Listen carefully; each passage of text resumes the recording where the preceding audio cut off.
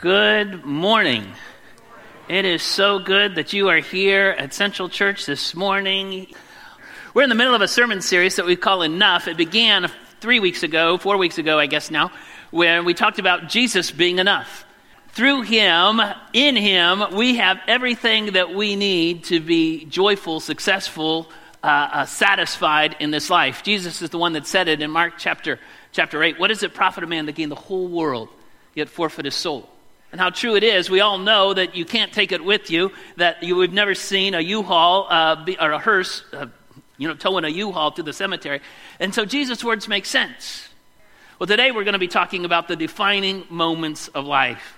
And we're asking the question, what do you want to be known for? At the end of your life, what will folks be saying about you?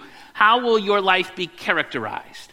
I've given you these data before, but I think it's good repeating. The biggest regret at the end of your life won't be the things you did that you wish you hadn't done. The biggest regret at the end of your life will be the things you didn't do that you wish you had done. Now, I base that on the research of a couple of researchers, Tom Gilovich and Vicky Medvik. And in their research, they said that time is the key factor in what we regret. Over the short term, we regret our actions. The thing we did that we wish we hadn't have done. I wish I wouldn't have eaten that triple fudge sundae. I wish I wouldn't have gotten angry last night. I wish I wouldn't have done this or that. Over the short term, we regret our actions. But over the long haul, we tend to regret our inactions. The things we didn't do that we wished we would have done. In fact, the study found that action regrets outweigh inaction regrets in the short term, 53% to 47%. In the short term, again, we regret those things that we just did. But when people look at their lives as a whole, inaction regrets, those things we didn't do that we wish we would have done, outweigh action regrets 84% to 16%. The deepest regrets at the end of our lives will be the risks not taken, the opportunities not seized, the dreams not pursued, the opportunities to serve in which we blew off, the instances where we could have been generous, but instead we were greedy or selfish. Last Sunday night, I preached on the last sermon, the last point, the last illustration of the last sermon of Jesus. It's found in Matthew 25. And we started by saying the things that we say at the end of our life, those things generally, we think anyway, are very, very important. If we know that we'll never see someone again, or if we think we may not see them, those last words, final words, are very important. That's why every day when I leave, usually Carla's still sleeping, but usually when I leave, I try to say, goodbye, I love you, whatever, something like that. When we hang up with our boys at the phone, we always say, I love you, because we don't know. They're far away. You never know what will happen tomorrow. And so in the same way, Jesus in these final words, his final sermon, and the final illustration of a sermon is telling the disciples something that he really, really wanted them to get. The first point of his sermon was the story of the bridesmaids who 5 were ready for the bridegroom to return and 5 were not. That's where we get the old Sunday school song, give me oil in my lamp, keep it burning, burning, burning. You may remember that song. 5 of the bridesmaids had oil, 5 did not. The bridegroom returned, and the 5 were left out, and the other 5 were blessed. Jesus' point, be ready. You never know when the bridegroom's coming. The second point in that final sermon was the story of the parable of the talents. One guy received 5 talents, one guy 2, one guy 1, and you remember that story.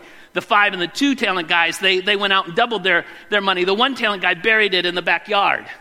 And of course, the master returned. What's the point of Jesus' story? Not only do we need to be ready, point number 1. Point number 2, we need to use the gifts, abilities, talents that God has given us for his glory while we're waiting for him to return. And then the final point in that sermon that Jesus gave in Matthew 25 was not only do we need to be ready using our gifts and talents, but the final point is the story about the shepherd who's separating the goats from the sheep. And the goats were the ones who were disappointed. The sheep were the ones that made heaven. And what made the difference between the goat and the sheep were using their gifts and talents and abilities for the least of these. They were ready for the master to return. They were using their gifts and talents, not just for themselves or hoarding it for themselves, but they were using it to bless others. So Jesus' final sermon, the final points that he's trying to make for these disciples, really important, was be ready. Use your talents for the least of these. Be generous, in other words, with your talents, treasures, with the least of these. Don't have regrets at the end of your life, but spend your life in kingdom work. Okay, fast forward to the book of Acts. The book of Acts gives us the journeys of Paul, the missionary journeys of Paul. And in Acts chapter 20, Paul is on his third of what will be 4 missionary journeys. On this trip, Paul is making his way to Jerusalem, but he makes a stop in a town called Miletus, a port city. And Miletus wasn't all that far from Ephesus, and Paul wanted to see the Ephesian elders. Paul had spent 3 years with these people. He really wanted, Ephesus was an important city, and he really wanted the church to be established there, so he spent 3 years there trying to establish the church. And so he stops up in Miletus, and he sends word to the elders of the Ephesian church and said, why don't you come? I've got one last thing to tell you. And Paul is thinking he'll never see these people again, and he never does. And so he had one important message that he wanted to give them one more time to encourage them, to inspire them. These are his last words. In Acts 20, this is what it says. The Bible says, verse 35, in everything I did, Paul is talking, in everything I did, I showed you by this kind of hard work that we must help the weak. Remembering the words of the Lord Jesus himself said, it is more blessed to give than to receive. When Paul finished speaking, he knelt down with all of them and prayed. They all wept and they embraced him and kissed him. What grieved them most was his statement that they would never see his face again. So the last message that Paul has for these people that he deeply, deeply loves is really the same message of Jesus' last sermon to the disciples whom he deeply, deeply loved. And the message of Paul was, listen, boys, you got to get this. It's better to give than to receive. Be givers, not takers. It shouldn't surprise us, really, that that's the last message that Paul gives to the Ephesians and the last message that Jesus gives to the disciples in a sermon, because it really wasn't a new concept. It's an old concept. God has always called his followers to be generous and to be givers. Abraham was the first person that is described as giving a tithe. Abraham returned from a battle and gave a tithe to Melchizedek, the priest, in Genesis 14. It was Abraham's grandson, Jacob, in Genesis 28, who made this covenant with God. He said, if God will be with me and will watch over me on this journey I am taking and will give me food to eat and clothes to wear so that I return safely to my father's household, then the Lord will be my God. And this stone that I have set up as a pillar will be God's house. And all that you give me, I will give you a tenth. It's giving a tithe. When Moses was putting down the law, he encoded this, saying that followers of God would give their first fruits. That would be the first gift. The tenth would be their first gift. And if you were to do a study, of a historical study of the Bible, all 1,600 years that span the years that the Bible was written, and did a study on worship in the Bible, the one thing you would see, the primary way that people worshiped was not singing hymns, was not passing of the peace, and the introvert said amen. It was not even listening to a great sermon. Pat, that wasn't it. No, the predominantly way that people worshiped was to build an altar and to offer God their first fruits of their labor. And that way they were expressing gratitude, devotion, honor to God. So the grain or the animal sacrificed on that altar and the aroma would fill the air. Now they did that not because God liked the smell of burnt grain or barbecue. That's not why they did it. Rather, God saw that the people were giving their first fruits, their gift. They expressed love and faith and a willingness to honor God and to please God. And that always moved God's heart. Still does. Jesus' words, it's better to give than receive. See, God didn't need those animal sacrifices. Are you kidding me? He didn't need the grain sacrifices. And in the Psalms, we're told the earth is the Lord and everything in it. God owns it all. He didn't need that stuff. No, God needed our honor, our praise, our thanks. He wants us to recognize him for who he is.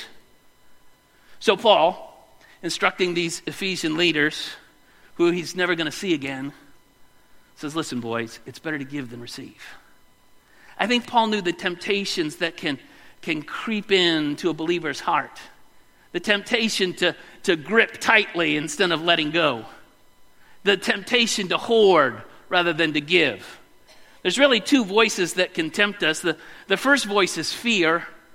If I give, there might not be enough for me. We're afraid to be generous because we're afraid of what might happen in the future. We don't know what's going to happen, and so if I give, I may come up a little short.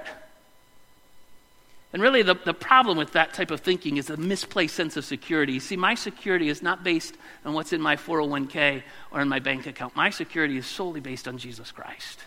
And I can have the biggest 401k in the world, but if I don't have Jesus, I don't have a thing.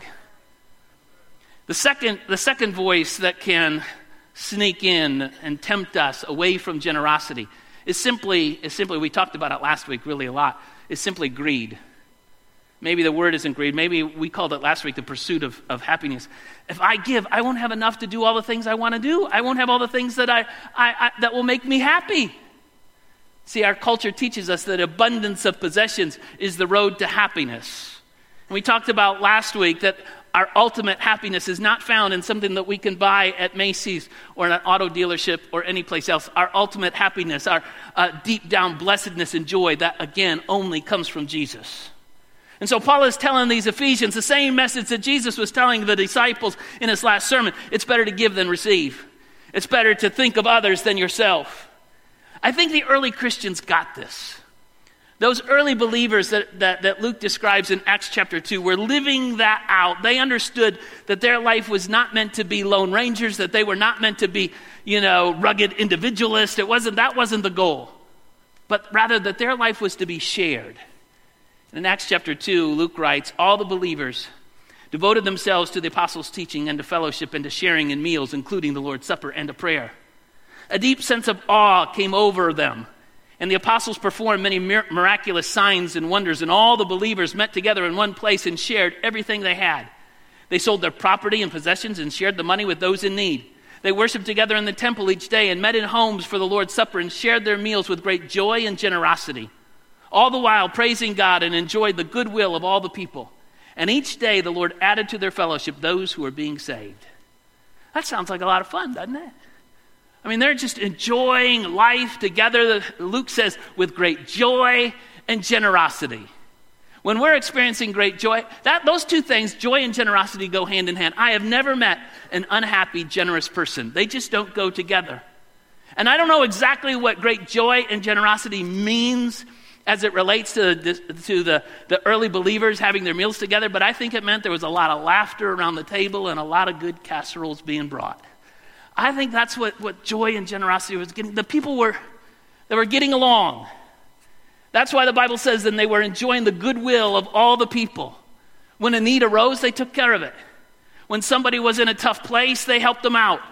There was no credit in those days, no Visa, no MasterCard, no Apple Pay, nothing like that. But when a need came up, they just pooled their resources and helped one another. They were family. They weren't biological family, but it was deeper than that. They were family in Jesus Christ. And just like when maybe your family has a family member that comes up a little short or is in a tough spot, you might even sacrifice to help them. These early believers were sacrificing to help their brothers and sisters. They were family. And that's why the big deal was such a big deal with Ananias and Sapphira a couple chapters down the road from Acts chapter 2. You remember their story. They got blasted.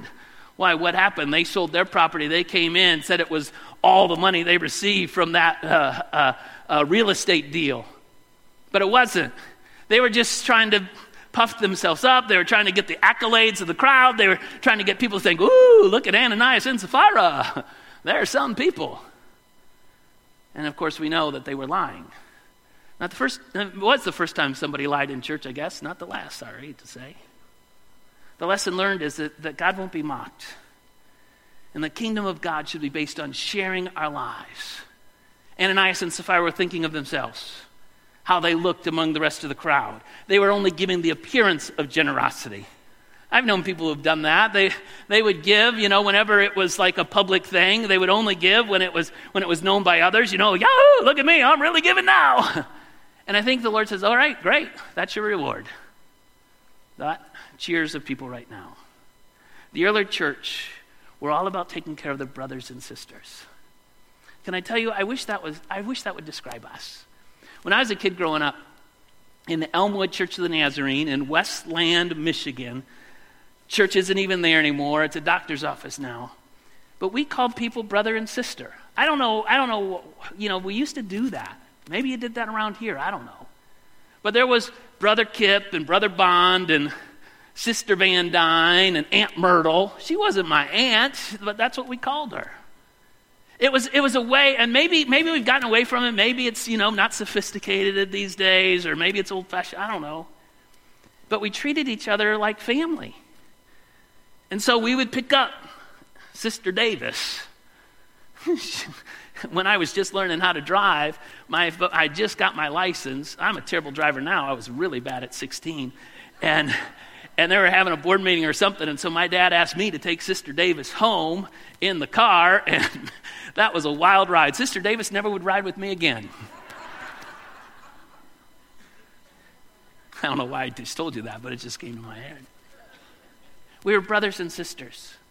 The one thing I knew is that Sister Davis was praying for me. And when I was in 8th grade shop and was, all thumbs, Brother Bond helped me make my little 8th grade project. And when I needed a little bit of money, Sister Buckley, who always called me Freddie instead of Rob, Fred's my brother, Sister Buckley, she would say, well, you just send Freddie over and he can mow my grass. I knew it was me, it wasn't my brother. I guess what I'm saying is 40 years, 45 years later, I'm saying I wish that would be us. That's my desire for this place. Oh, we don't have to call each other brother and sister. Don't start calling Carla Aunt Carla. That would be weird. But I wish we could be family, where our seniors and our children and our teenagers and our moms and our dads and our singles, we're doing life together. That's what tonight's event, Growing Together at 5 o'clock, is all about. Here's your commercial. It's saying we want to be a church where everyone is valuable. From our youngest baby in the nursery, I don't think Vivian is the oldest folk in our church, but she's getting close at 94, praise the Lord. But we want everyone from 94 to 4 months and beyond, 4 days, to know that they're valuable, that they're important, that it doesn't matter, that we love each other, that we need each other. Doesn't matter what your background is. Doesn't matter if you're old or young, black or white, from a good background, from a rough background, but we're all find our unity, our oneness in Christ Jesus, being the caring, loving, generous community that God has created us to be. It's what those great theologians of the 80s, Sister Sledge, talked about. We are family, all my brothers and sisters in me. I would sing it for you. I do have a little bit of Motown in me, but you don't want to hear it. See, those first followers of Jesus figured this out. Like family, they were willing to share. They were worshiping together and hanging out together and living life together. Now, let me offer this quick disclaimer. It may be that some of you have come from bad families, where you think, well, the pastor's talking about the church being a family, not like my family. And I get that. Some of your families were rough. And you think back on your family and it's one of abuse or violence or trouble. That's not what we're talking. We're talking about a family when we gather together, that you're home, that you're safe, that you're cared for, that you know that people love you and you love them. See, that's our goal through all of this. I'm convinced that when we are that type of family, warm, we want that to characterize our church, that we are a warm body. When people come in, it's just like, I'm at home there. See, I don't think it was a coincidence that Luke tells us in chapter 2, the Lord was adding to their fellowship each day. That's compelling. When people love one another, when they care for one another, when they're there for one another, when they pray with each other and laugh with each other, when they're there, that's compelling because our world sees it. And they say, man, that's what those Christians, those people at Flint Central, they got something. I don't know what's going on, but they got something. See, those early believers, they loved one another. They cared for one another. They were generous, and it showed. The world does watch how Christians act and respond. The world does watch how Christians behave online or in person. And we want them to say, there's something different about those folks. See, I wish that's what folks would be saying about us. That we share our lives, See, the Bible is constantly building on the point that God loves cheerful givers, that it's better to give than receive, that we need to share with each other, that we can't get so wrapped up in the things of this old world that we forget whose we are and where we are and what we're on this earth to do. Proverbs 22:9 says, "The generous will themselves be blessed, for they share their food with the poor." How true that is. It's the same. You hear me, we talk about this all the time. We go, say, like to Panama, and there's room on the June trip, not the next trip, but the June trip. And we'd love for you to go. And you think, well, all right, I'm going to go and I'm going to bless the Panamanian people. When you get down, you'll see what happens. They'll bless you. The Panamanians will bless you way more than you bless them. What happens? It's because as we're being generous, God blesses us.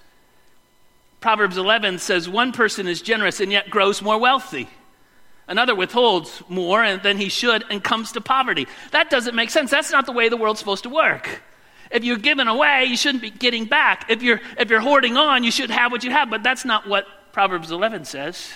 A generous person will be enriched, and the one who provides water for others will himself be satisfied. Now, I'm not saying you give, and God's going to, you're going to hit the jackpot tomorrow. Don't hear that. But do hear this. God blesses the cheerful giver. God is faithful. And if you share your blessings, God honors that. The Apostle Paul knew that. He told Timothy, command them to do good, to be rich in good deeds, to be generous and willing to share. That's the point. Be generous and willing to share. God blesses that. We had this huge error at my last church. It's a typographical error, but it was a doozy. It would go down in the typographical error Hall of Fame if there was such a thing. We had tithe envelopes, little envelopes in the pews like what we have here. And at the top of the little tithe envelope, that was where if folks wanted to give cash or whatever and wanted to get credit from the IRS and God, then they would, put their money in the envelope. Well, the top of that envelope was a paraphrase from Malachi 3:10 that says something like, the windows of heaven are open from our giving, something like that. And so that was, I guess to inspire people instead of putting in $2 to really put in their tithe. And so that, the windows of heaven would be open. Well, that's all well and good. And Malachi 3:10 is a great verse, and I love that verse, and I've used it, and I preached on it. I'll read it in a minute. But we didn't have Malachi 3:10. We had the windows of heaven are open, but then we had Malachi 3:14. Malachi 3:14 is very, very different from Malachi 3:10. In fact, Malachi 3:14 is probably the absolute worst verse that you would want on a tithe envelope in the entire Bible. Malachi 3:14 says this, you have said, what's the use of serving God? What have we gained by obeying his commands or trying to show the Lord of heaven's armies that we are sorry for our sins? That's what we didn't have that written out, but we had the address. Windows of heaven are open, Malachi 3:14. So they go to Malachi 3:14 and find the absolute worst verse of all time. Malachi's saying these are what greedy people are saying. These are what people who aren't givers are saying. We had to quickly change that. Because Malachi 3:10 is the verse we wanted to emphasize, where the Bible says, bring all the tithes into the storehouse so there will be enough food in my temple.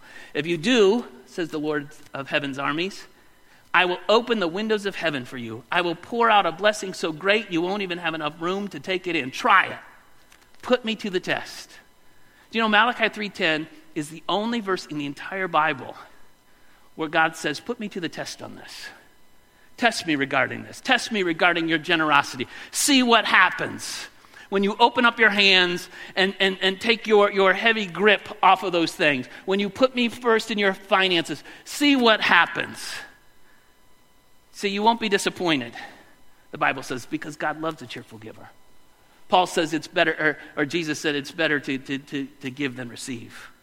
Peter Marshall was the chaplain of the U.S. Senate for many, many years. And a friend of his came to him who had grown to be very, very wealthy. This was several years ago. And he came to Peter Marshall and says, I've got a problem. He said, I used to tithe regularly. He goes, but now I'm earning over $500,000 a year. And this is, again, several years ago, so $500,000 is a lot of money. It's a lot of money now. And he said, so I can't. He said, now if I were to tithe, it's $50,000. He said, I can't afford to tithe $50,000. So Marshall kind of thought about the wealthy man's dilemma, gave no advice, and he simply said, I certainly see your problem. He said, maybe we should pray about it. The guy goes, yeah, let's pray about it. And so Peter Marshall bowed his head and started to pray, and this is what he said, oh dear God, I pray that you would reduce this man's salary to the place where he can afford to tithe. I'm not sure that's exactly what the man wanted him to pray. 2017, Forbes magazine said that there were 2,043 billionaires in the world. 2017, there's probably more now. But in 2017, 2,043 billionaires. That was double what it was in 2007. But the article went on to say that of those 2,043, they give just a teeny, tiny little bit to others, to charity. Nowhere's near a tithe. And you think, well, how can you be a billionaire and give so little? If what you're thinking is, well, I'm afraid that I won't have enough to survive, they've got billions, right? And the truth is, regardless of your income, each of us are faced with the question, how much is enough? What am I doing with the blessings of God? Jesus put it this way, from everyone who has been given much, much will be demanded. From the one who's been entrusted with much, much more will be asked. You've heard me say this before, but really our offerings, our tithes, are a tangible sign of devotion to God. I don't know how else to look at it. That's how the Old Testament looks at it. That's how the New Testament looks at it. It's true today.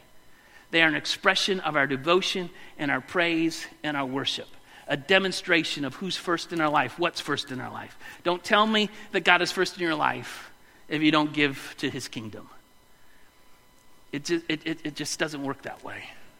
Help us to live a life of gratitude. Help us to be generous. Help us to share with one another, to express our worship to you through the way that we treat others. In Jesus' name, amen.